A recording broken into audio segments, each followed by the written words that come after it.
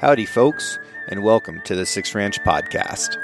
Today we are talking about stoneflies with Kyle Bratcher of Sickfoot Flies and Paul Pagano of Flyside Angling. If you haven't already listened to the mayfly and caddis episodes, you might go back and give those a rip first.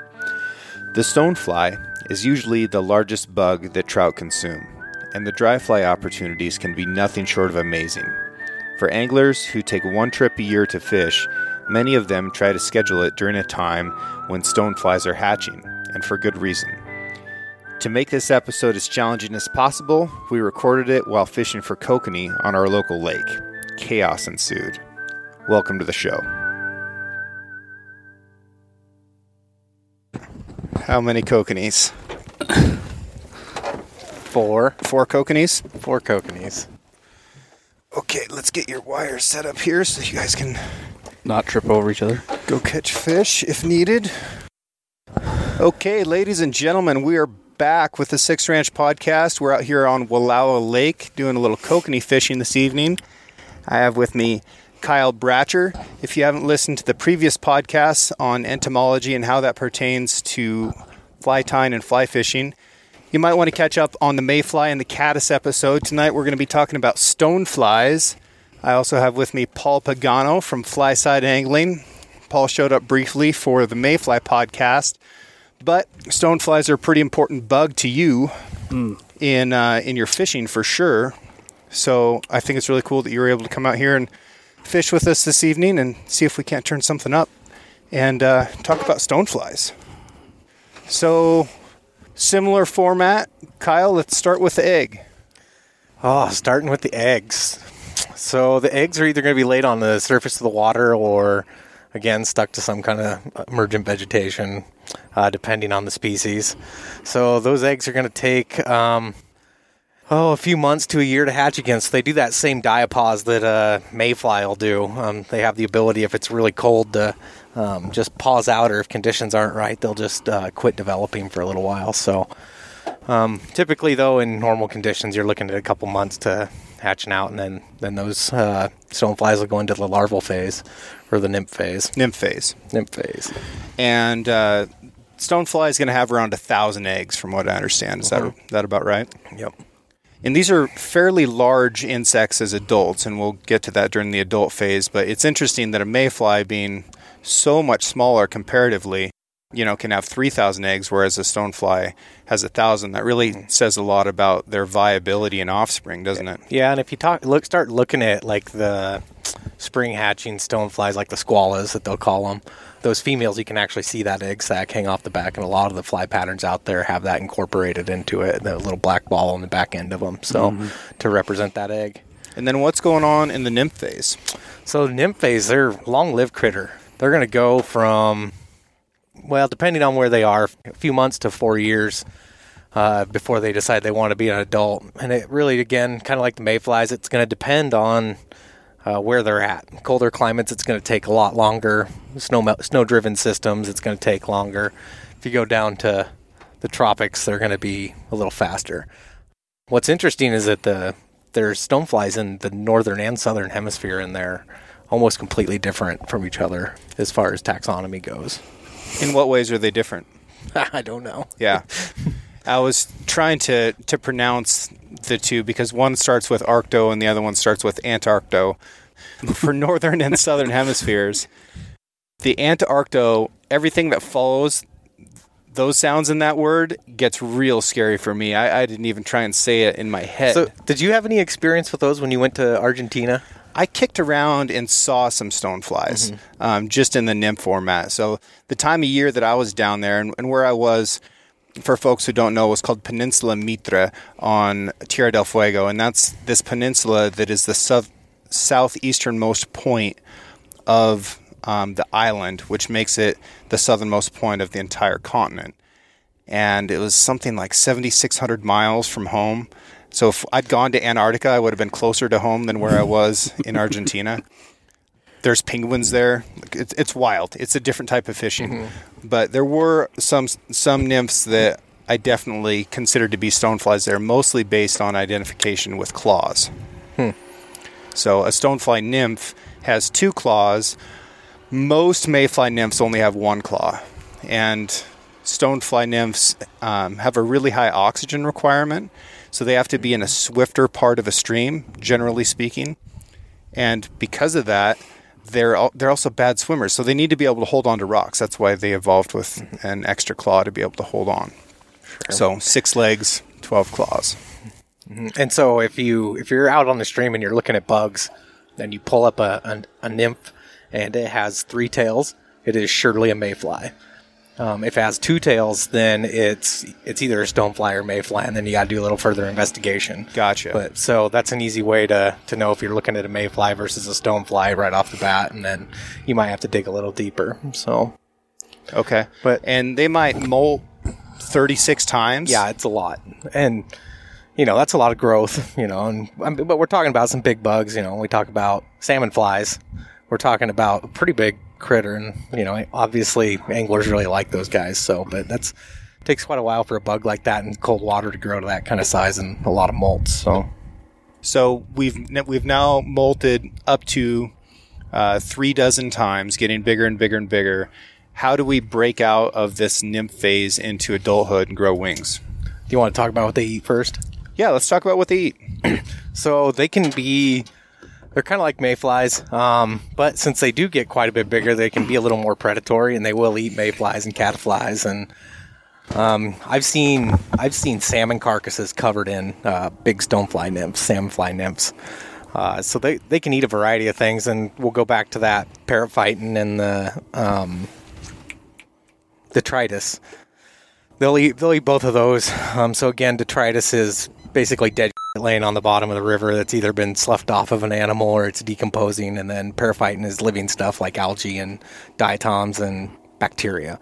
So, but they'll scrape that, they'll eat some of that stuff, and then they'll actually even eat some plant matter depending on what's around. So, pretty omnivorous depending on the species you're talking about. And they'll eat other nymphs. Yep, they'll eat other nymphs. So some of these stonefly nymphs get pretty darn big. They'll be the size of your finger, at least the first 2 knuckles of your finger. Pretty big bug. Not great swimmers, good crawlers, like to live under rocks. So if you want to go see if there's stoneflies in your stream, picking up big rocks that are kind of in the current and then lifting them up to see if they're either attached to the bottom of the rock or hiding in the substrate beneath it is a good way to find them. If you find a real pale colored one, that's probably one that's freshly molted, so he's growing his new exoskeleton. I've found a couple of those that are like a watery mustard color. Mm-hmm. But definitely a cool bug to go out and look for with kids. There's no fear. They're neat. It's this entry into this magical world that exists in the rocks of a river. But do they tolerate pollution very well? They're not great with pollution. Kind of the 3 bugs we've talked about so far typically aren't.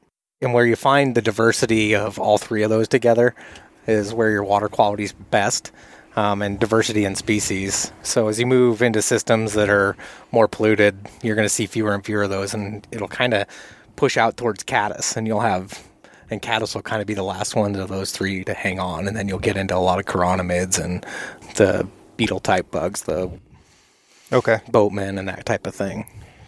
So I read that there's also some stoneflies that never leave the water. They don't have a winged phase. Mm-hmm. And that makes them one of the only insects to spend their entire life in the water. Mm-hmm. That's pretty amazing. Yeah. There's a few even that are unwinged that will leave the water, but they're completely wingless and they can't fly around, so they'll actually go to a terrestrial phase also, which is interesting. That's kind of a bummer when you look at these mayflies that have this super exciting end to their life. They've been duking it out, not getting eaten by everything in the world for a couple years, and then they at least get to fly around, have a couple adult stages, a little romantic encounter, and then then they die. Stonefly really misses the boat out on some of that if they're not a winged variety. Okay, so in adulthood, how are they transitioning? What does a stonefly hatch look like? Yeah, typically a stonefly hatch is a nymph crawling out onto the rocks. Bridge embutments are a great place to see where stoneflies have hatched out. A lot of bridge embutments, depending on the time of year, you can go up to it and you can see it. It'll just be covered in husks. So they've left their old nymphal stage behind right there. So they typically crawl out at night and get up onto vegetation, rocks, bridge abutments, like I said, and they'll hatch out of that husk, and then they'll sit there overnight and dry and kind of mature. Who's that? I don't know. Somebody in a canoe is waving at us. Oh, it's Rob and Andy. Oh, Rob and Andy. They'll get in your sleeping bag with you, too. Not those two. Stoneflies. Perfect timing. Thanks, Paul. Do you remember that trip, James, when we were covered in them down at Bear Creek for 3 days? We're recording a podcast. Hi. Okay, where were we? Yeah, that got completely.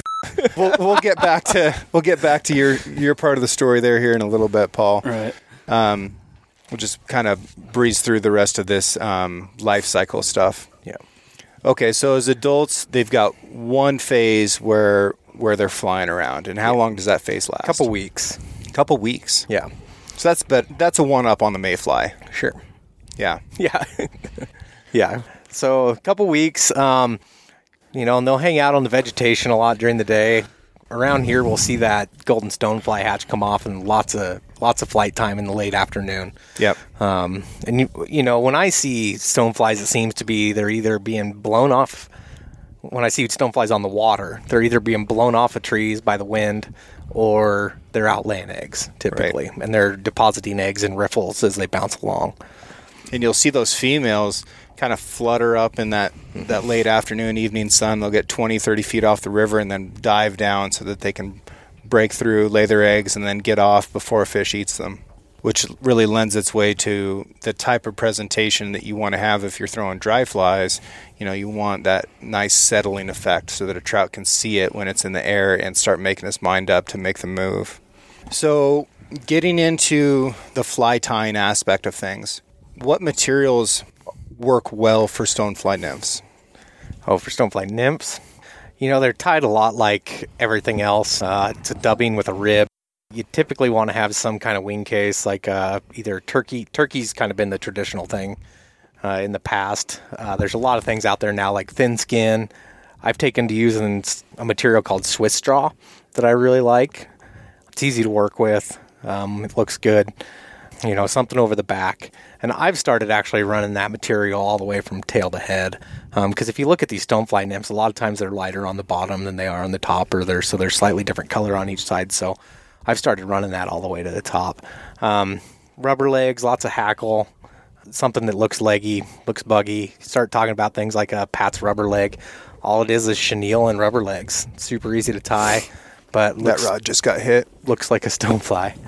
Come on back, little baby. We got Paul trying to fight through his microphone boom to get to a White Claw over here. Is that a mango White Claw? You know it. Is that your go-to? No, I like watermelon ones, but you can't find them individually. You got to buy them in the 12-pack. You only get 3. Okay. That's a new one. White Claw problems? Yeah, White Claw. What about you, Paul? Tying stonefly nymphs. What kind of materials you like to look for? I don't use a lot of rubber legs. I know they're effective. I just would rather go with natural materials. I think they're easier for me to work with personally. Goose biots for your tails, chenille, peacock herl for a body is always kind of a go-to. Your ribbing, whatever you want to do for that. And then, like Kyle was saying, synthetic materials for your case. And I like to come over the top of it and then finish it off with like Loon UV. So you put a little hot spot in the top of it with, like lateral scale or flash boo or whatever you want to come over the top. I like lateral scale more than flash boo. It's kind of got like a bluing effect in the water versus a pink. And as far as your legs, you can do anything. If you're going natural, partridge is a good way to go. And then come over the top of it with your case after you dub up the body, dub up the thorax, kind of spread those legs out. And when you bring it over the top, finish it off on the bead, it just kind of lays down. You can, kind of got to work it down a little bit as you're finishing off the fly, but I find I've got one in here. I'll show you that I tied it up earlier, but I find that gives a real buggy, leggy effect in the water. But honestly, I don't think they care. A Pat's rubber legs with chenille is just as effective as anything natural. It's more like what you're into tying and showing clients too. A lot of these guys are really into tying, they're just getting into it. And so to show them something that's all natural materials with maybe just a little bit of synthetic materials, kind of a good way to just to. And one of the flies I've been tying up for Paul a lot lately is a 20-incher stone. He kind of turned me on to that one and had me tie some up for him. And for the legs, you actually tie like a soft hackle in by the tip, like either a partridge hackle or an India hemback. Tie it in by the tip, laying towards the tail, and then you fold it over to the front and tie it off at the back of the head, and those fibers all kind of lay back, but they're all right on the back. And I've found myself using that technique more and more. It's easy to do, and it's quicker than spinning your hackle, and it looks real leggy. So I put a hot spot in there just for fun, but I think that's what you're talking about, right, Kyle?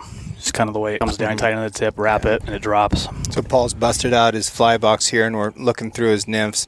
That is sort of like a Prince nymph, except it's bigger than most princes you're going to run across, and it's got a bunch of partridge up there around the collar. Mm-hmm. And you can see that I tied in that little hot spot there, that lateral scale. Then I just finished it off with some UV. It's not the prettiest fly ever. I just kind of cranked it out right before we started doing this. And what is a hot spot? It's just anything fluorescent that kind of might catch their attention a little bit. You can do it with your thread too. You don't always have to use like a dubbing or any synthetic material like lateral scale or flash boo, but it's just something that might grab their eye a little bit. Just a little piece of bright color. Something, yeah, usually towards the head. And we talked about that a little bit in the Mayfly episode about, if your fish aren't that picky and maybe your water's colored up a little bit and it's not one of these super famous hammered fisheries, that those hot spots can be pretty effective. Yeah. And you move off to places that are pressured real hard, and I go away from them a little more and go more towards the natural stuff. But those hot spots are real popular nowadays, and a lot of those competition anglers out there are using tag nymphs and stuff that are essentially just another hot spot. So. Mm-hmm. Okay, so because they're crawling out to the banks, there's not really an emerger stonefly pattern that's important. Would you guys agree with that? I've seen some in the stores, and they look all funky, and they're like all humped up, and it looks like the stonefly that's maybe broken loose from a rock. Yeah, I haven't found those to be effective. No, if anything, it's probably a size dilemma. If you think that they're just starting to hatch, I will throw smaller dries a little bit. And the season goes on, I'll start throwing a little bit bigger dries for them as they just grow. Yeah. Yeah. And you can fish a drowned adult pattern, a stimulator that you just didn't grease up very much, or maybe not a stimulator, but there's a lot of things certainly out there. if you're below some fast moving water, some places where that water can envelop an adult stonefly, drown him, and get him down to a fish's level, that's a good time to throw a dry fly and get some split shot involved. Mm-hmm. Or something, or a nice heavy stonefly nymph with a tungsten head that's gonna just drop to where that fly just can't quite float it, or it just barely floats it, and you can still see that fly getting sunk a little bit, and that's where maybe some kind of cider on it is helpful, just a little piece of bright foam that you can see from a distance, so when it does go under, you can still see how it's reacting. But all right, so now we're moving on to adult stonefly patterns. And we don't have the spinner phase, we don't have the dun phase like we do with mayflies. We just have this adult phase of a stonefly's life. And we can kind of break it down into healthy adults and dead adults. And most stonefly dry patterns are healthy adults that are egg laying or have gotten blown off of the vegetation and have hit the water. So what are some of you guys' go-to dry fly patterns for stones? So go-to confidence flies from me, always a stimulator for those that are new to it, and Chubby Chernobyl. Purple, I think you tied me up some pretty hot pink ones this last year, Chubbies, or maybe for Montana, but those were effective too. But purple, Chubbies, and great big stimulators. So in a variety of colors, you get a good golden hatch coming off, lighten up your colors for sure on that and adjust accordingly. What's a golden stonefly hatch? So one of our big four, we get our goldens here, and it's a lighter colored stonefly adult, and adjust your tying to that. Versus a lot of stimulators you might see in the store. If you walk into a fly shop, most of them are going to be geared a little bit more towards salmon flies, a little bit more orange and reds in them. But those work too. A lot of times it's just a profile thing for them looking up. Everybody likes to fish a big giant salmon fly, but I honestly think the golden stones are more prolific across the West typically. For sure. There's places you see some insane salmon fly hatches, but the goldens I think are just more consistent overall. Given the time of year, I think flows are more consistent, less flashy, and Yep, they also hatch just a little bit later. We see golden stoneflies hatching, 10 to 14 days later in similar elevations than the salmon fly. And a lot of times that salmon fly, if he's coming off on June 12th or 14th, you're looking at high water throughout most of the Intermountain West. And yeah, you can go out there and catch fish, and it's great, and there's these giant bugs all over the place. But you can probably have some better fishing if you targeted a golden stonefly hatch a couple weeks later as those rivers start to drop. Yeah, I'm not gonna put the particular river on blast, but I fished one river that had a great salmon fly hatch on it that was spring fed, and it was May, June is when they were coming off. Interesting. And it was real fun because it was totally different. So the water was still clear, but they were there and the water temps were there for them, and so you didn't have to worry about that water being colored up or blown out or anything. And You getting hit on this one, Kyle? Am I seeing things? Okay. no, It's acting funky. We might be trolling a little baby fish on there, but maybe Mac and I'll come up and eat him, and then we'll have a real rodeo. So I love a foam pattern, like the chubby Chernobyl, and I like black foam with a purple body, a flashy purple body, and then a big white wing with a little bit of flash in that wing. And I think that having a couple strands of Flashabou in that white wing makes a tremendous difference for those fish's ability to be able to detect that fly. And if you spend some time underwater looking at flies that are on the surface, color is not a big factor, especially if there's much light in the sky at all. So I feel like black makes a really good silhouette. That purple and black are much closer colors to a fish's vision than they are to ours. Mm-hmm. Those are colors that they can see in every light condition.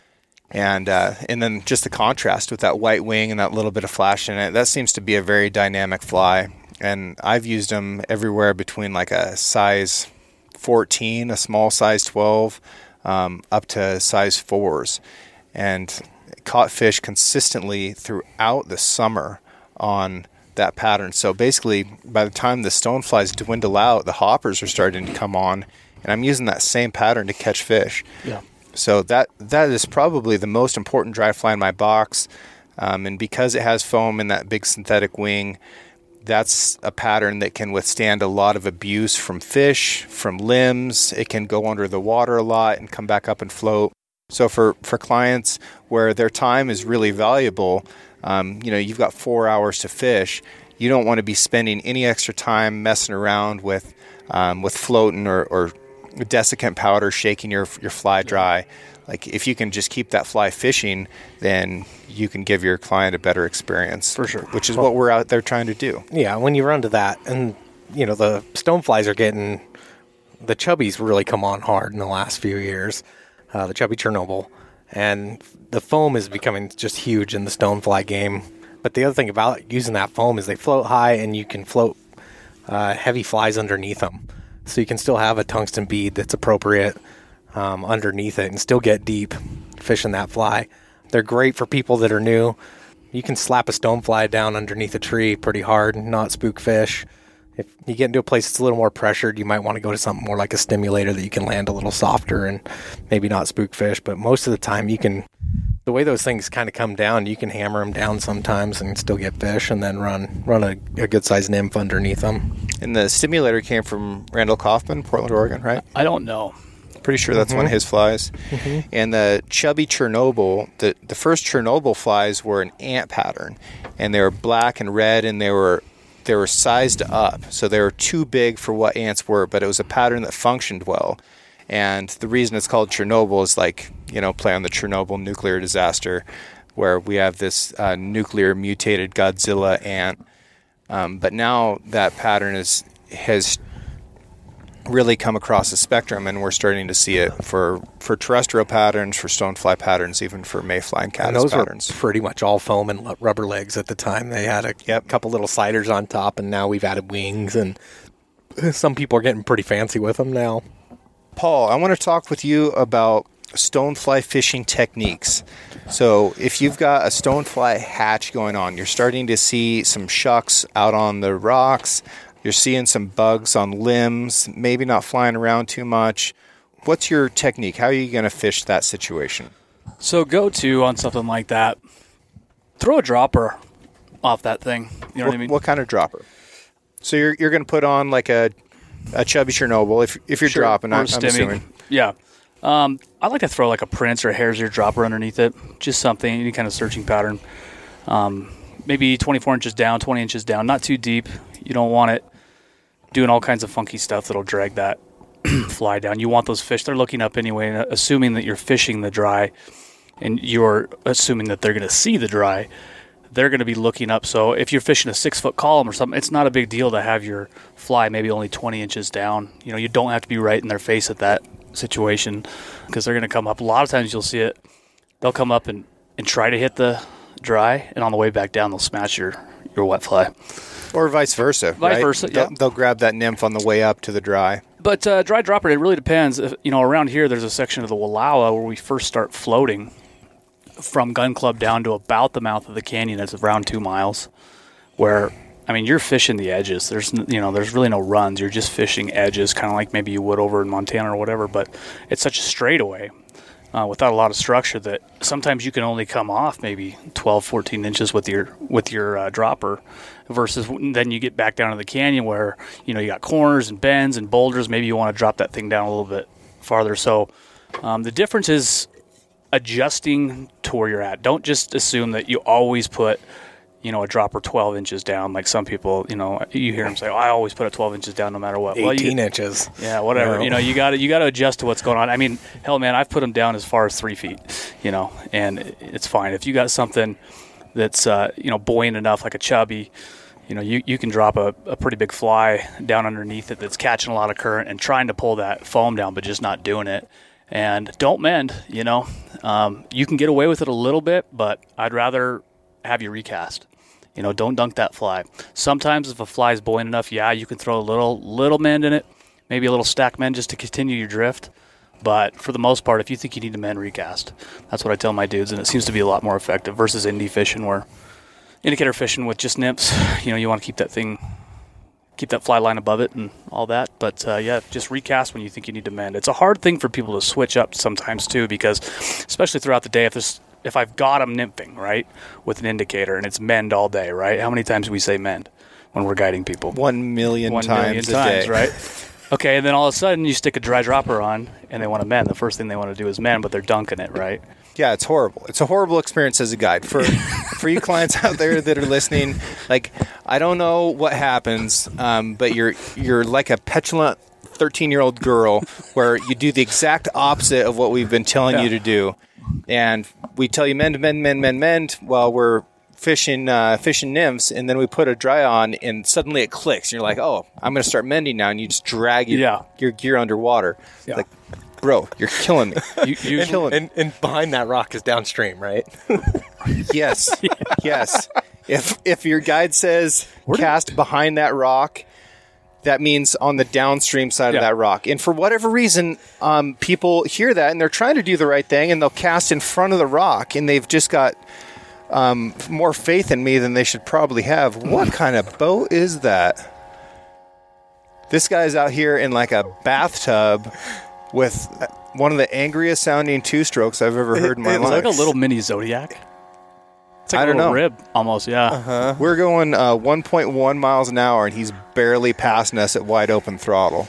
He's motivated. I like this guy. It's like a 3 horsepower 2-stroke. Know your plugs. I like his spirit. Yeah. You can see if he doesn't have earplugs. No, I'm just assuming. Oh, there's some fish. We got some fish at 113 feet deep. Let me tell you what, folks. We can drop the downriggers and go after them. However, pause for effect, they will not eat because it's really cold down there. It's not my gear either, so yeah, we can go down there. Okay, thanks, Kyle. So yeah, that's got kind some of how fish I coming do up it. on the surface over here. Let's go ahead and bring all these up to, let's say 5 or 6 feet, whatever those numbers you like better. And while you guys are working on that, I'll talk about some of the green button. Is it plugged in? Oh, got to plug it in. Where's it plug in? Oh, right here. What's happening, Paul? So I just want to bring her up to 5. Is that what you're saying with this green button? And reel as it's coming. My bad. Oh my goodness. Dude. I thought this was a guided trip. If you have friends and they want to come fishing, it's tough to kind of bring them in and out of that guide-client relationship. Look at that. Perfect. Not bad. Did we get all 3 of them? This one's just right. That one might still be shallow. It's at 9. It's at 9. Let's bring her on up to 7. This is you got like a banana weight on this one, James? It does. Let's go ahead and bring it all the way in. All right. There might be a fish on that rod. Negative. You just want to tack it up? Yes, please. You can put it in that rod holder on the side of the gunnel right in front of the net. Where's your net at? Right behind you, bro. This guy? Nope. What am I doing? A net, dude. You know what a net looks like. I do. Your left hand is almost touching it. Oh. You want it right here? Yeah, right next to the net on the gunnel. Gunnel is also known as the side of a friggin' boat. This guy owns boats, several of them. You can both. Oh, poor Paul. PPS, poor Paul syndrome. Yeah, what do you want? Where were we? I think we were talking about droppers. So one thing I'll say about droppers is if it is going to take 4 seconds for your dropper fly to get down to the depth that it's allotted, and you can only get a 3-second drift, then you're doing something wrong. So if you have 3 feet of line out, you probably need to be fishing in a fairly slow section of water to be able to get the benefit of that, unless you're trying to attract a fish by that dropper fly descending. Agree. Yeah, and they do hit them on the way down. I mean, how often have you drop that cast and that thing isn't at depth yet, and it'll smash it on the way down, just dropping. And I like that. It's a little bit different kind of take, but if you see it enough, you know what you're looking at. So Yeah. What droppers do you like? What's your go-to dropper? Like if you're fishing the ranch? Keep it simple? I like a Prince or a Guide's Choice, and all the nymphs that I use anymore are jig hooks with a tungsten bead or whatever kind of bead Kyle ties on there. I tie everything with tungsten. Yeah. Unless it's specifically requested to not be tungsten. But those barbless jig hooks, they snag so much less. Yeah. They get good hookups right in a fish's nose, which I really appreciate. That's a nice piece of real estate to hold on to a fish, and there's a smaller chance of damaging the mandibles. It's just a good presentation. I also like the angle of that nymph in the water. It kind of flattens out, and when I throw a nymph in the water, they kind of arch their back and curve their belly, and they're trying to find that stasis so that they can latch onto whatever they can. And I think that the jig hooks do a good job of emulating that. So with the dry fly presentation, what angle do you want that dry fly in the current? Do you want it facing up current, cross current, down current? I don't really care as long as it's not behind the boat, trolling, dragging with wake on it, or outrunning the boat, Ideally, straight up and down. Just as if you were to hold it out, right, like that, and look at it. That's what I want to do. Nobody can see your hand, bro. It's a friggin' podcast. Straight up and down. Upstream, if you're doing it right upstream. What's straight up and down mean? I'm right here and I don't know what you're talking about. Like you want it to be doing a tail stand out there somehow? I want it looking like it just landed out of the freaking sky. Yeah, with the wing up. Okay. Straight up. Gotcha. So Yeah, the wing's straight up and down. But you That's don't what care that which means. way it's facing.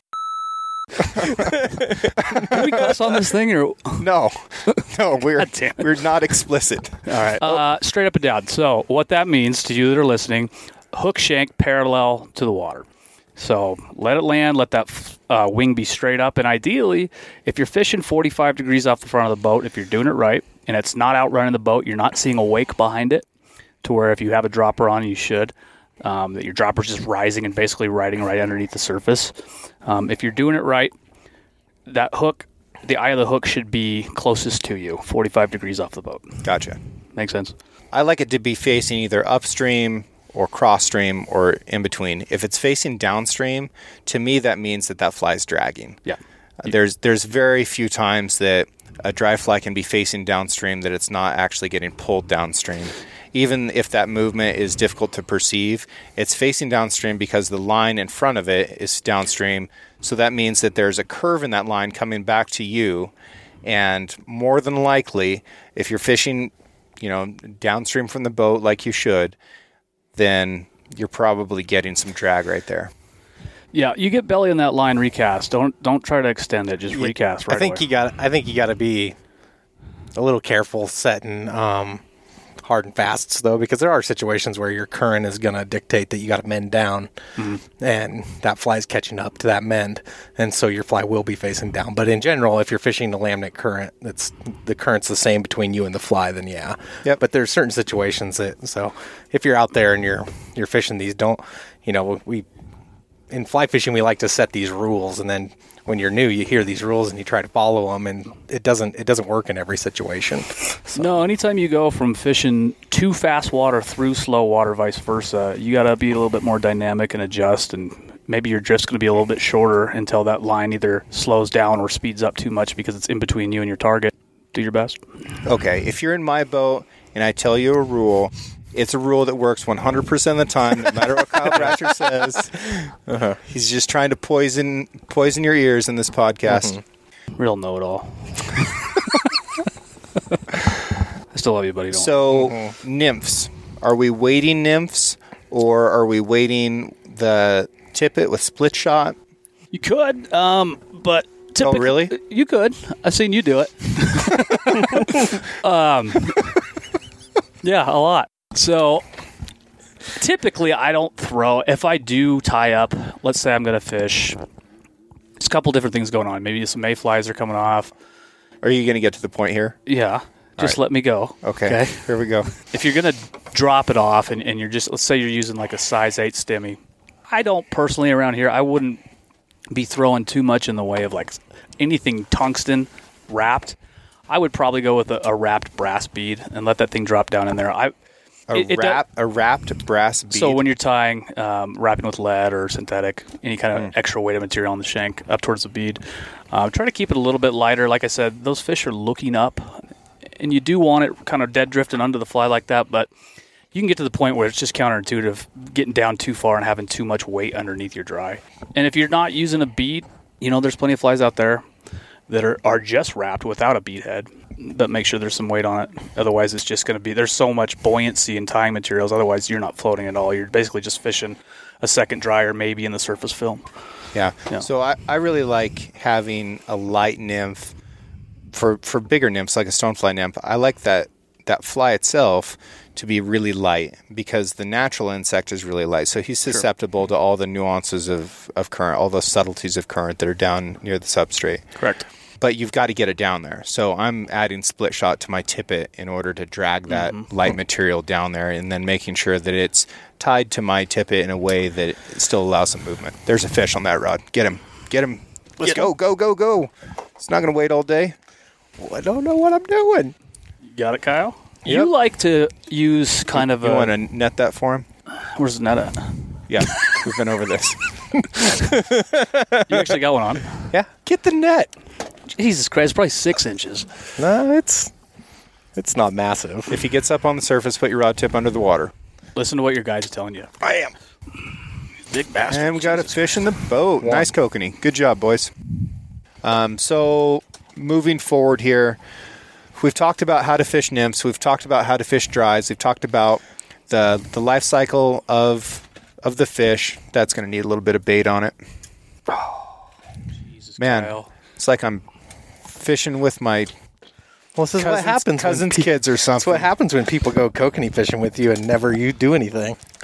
So that's a great point. If you're out there fishing with your friends, if you've got more experience, you're fishing with your wife, your kids, your husband, whoever has more experience, make sure that you're getting them involved and getting them to do as much as possible. Otherwise, you'll find yourself in a situation like me where your friends are putting bait on the wrong hook. What'd you do? I'm not. I don't think I'd edit this. I jig for kokanee, man. What are you doing? So we fish for kokanee with 2 hooks, and we only put bait on the top hook. That way, if they short strike and miss, there's a naked hook back there to get them with. We're learning. So So I don't get super fancy with my droppers. You can do all kinds of weird stuff, but I'll just come off the bend of the hook on your dry fly straight down. And if I'm in something really shallow, I will use a lighter line on my dropper, so that if I know I'm going to be hanging up or bouncing the bottom quite a bit, at least I'm only breaking. If I am going to break off, I'm just breaking the dropper off. Yep. Typically. That's a good point. Either 3x to 4x or 4x to 5x, depending on your clarity around here. I don't screw around too much with anything above 5x.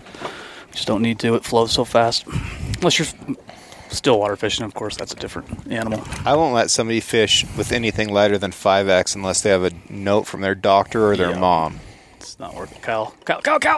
Rod, line breaking. God damn it. What Dude. is going on? We've lost all credibility. Now, if you're nymphing... Are we still talking about this? I'm just trying to ease the pain here. This is what is going on? Okay. So I'm going to wrap this up. As it turns out, running three rods, 3 downriggers, and trying to fish while talking about fishing is a little bit more complicated. But we pulled it off. Kyle caught a nice kokanee. We've got him in the Yeti. Paul netted him after he eventually found the net, which was great.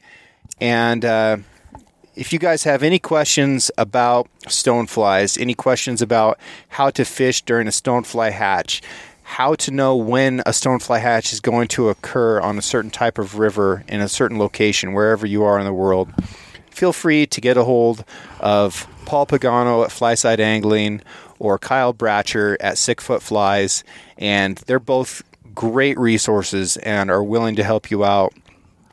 And then if you need flies to go fish in that location, 6 Foot Flies can build you those flies. And then if you want to come here and fish and check out our Golden Stonefly Hatch, which is my favorite fly fishing time of the whole year, get a hold of Paul at Flyside Angling. He'll take you down the river, and you can have a really great experience. Thank you so much for listening. We'll catch you next time. Thanks for listening. I hope you learned something that will help you be more successful on the water. I'd also like to thank Kyle and Paul for sharing their knowledge and experience. This podcast was edited by Emily Brannigan, with original music written and performed by Justin Hay. Art for the Six Ranch podcast was created by John Chatelain and digitized by Celia Christofferson. If you enjoyed the show, I encourage you to subscribe and share it with a friend. Catch you later.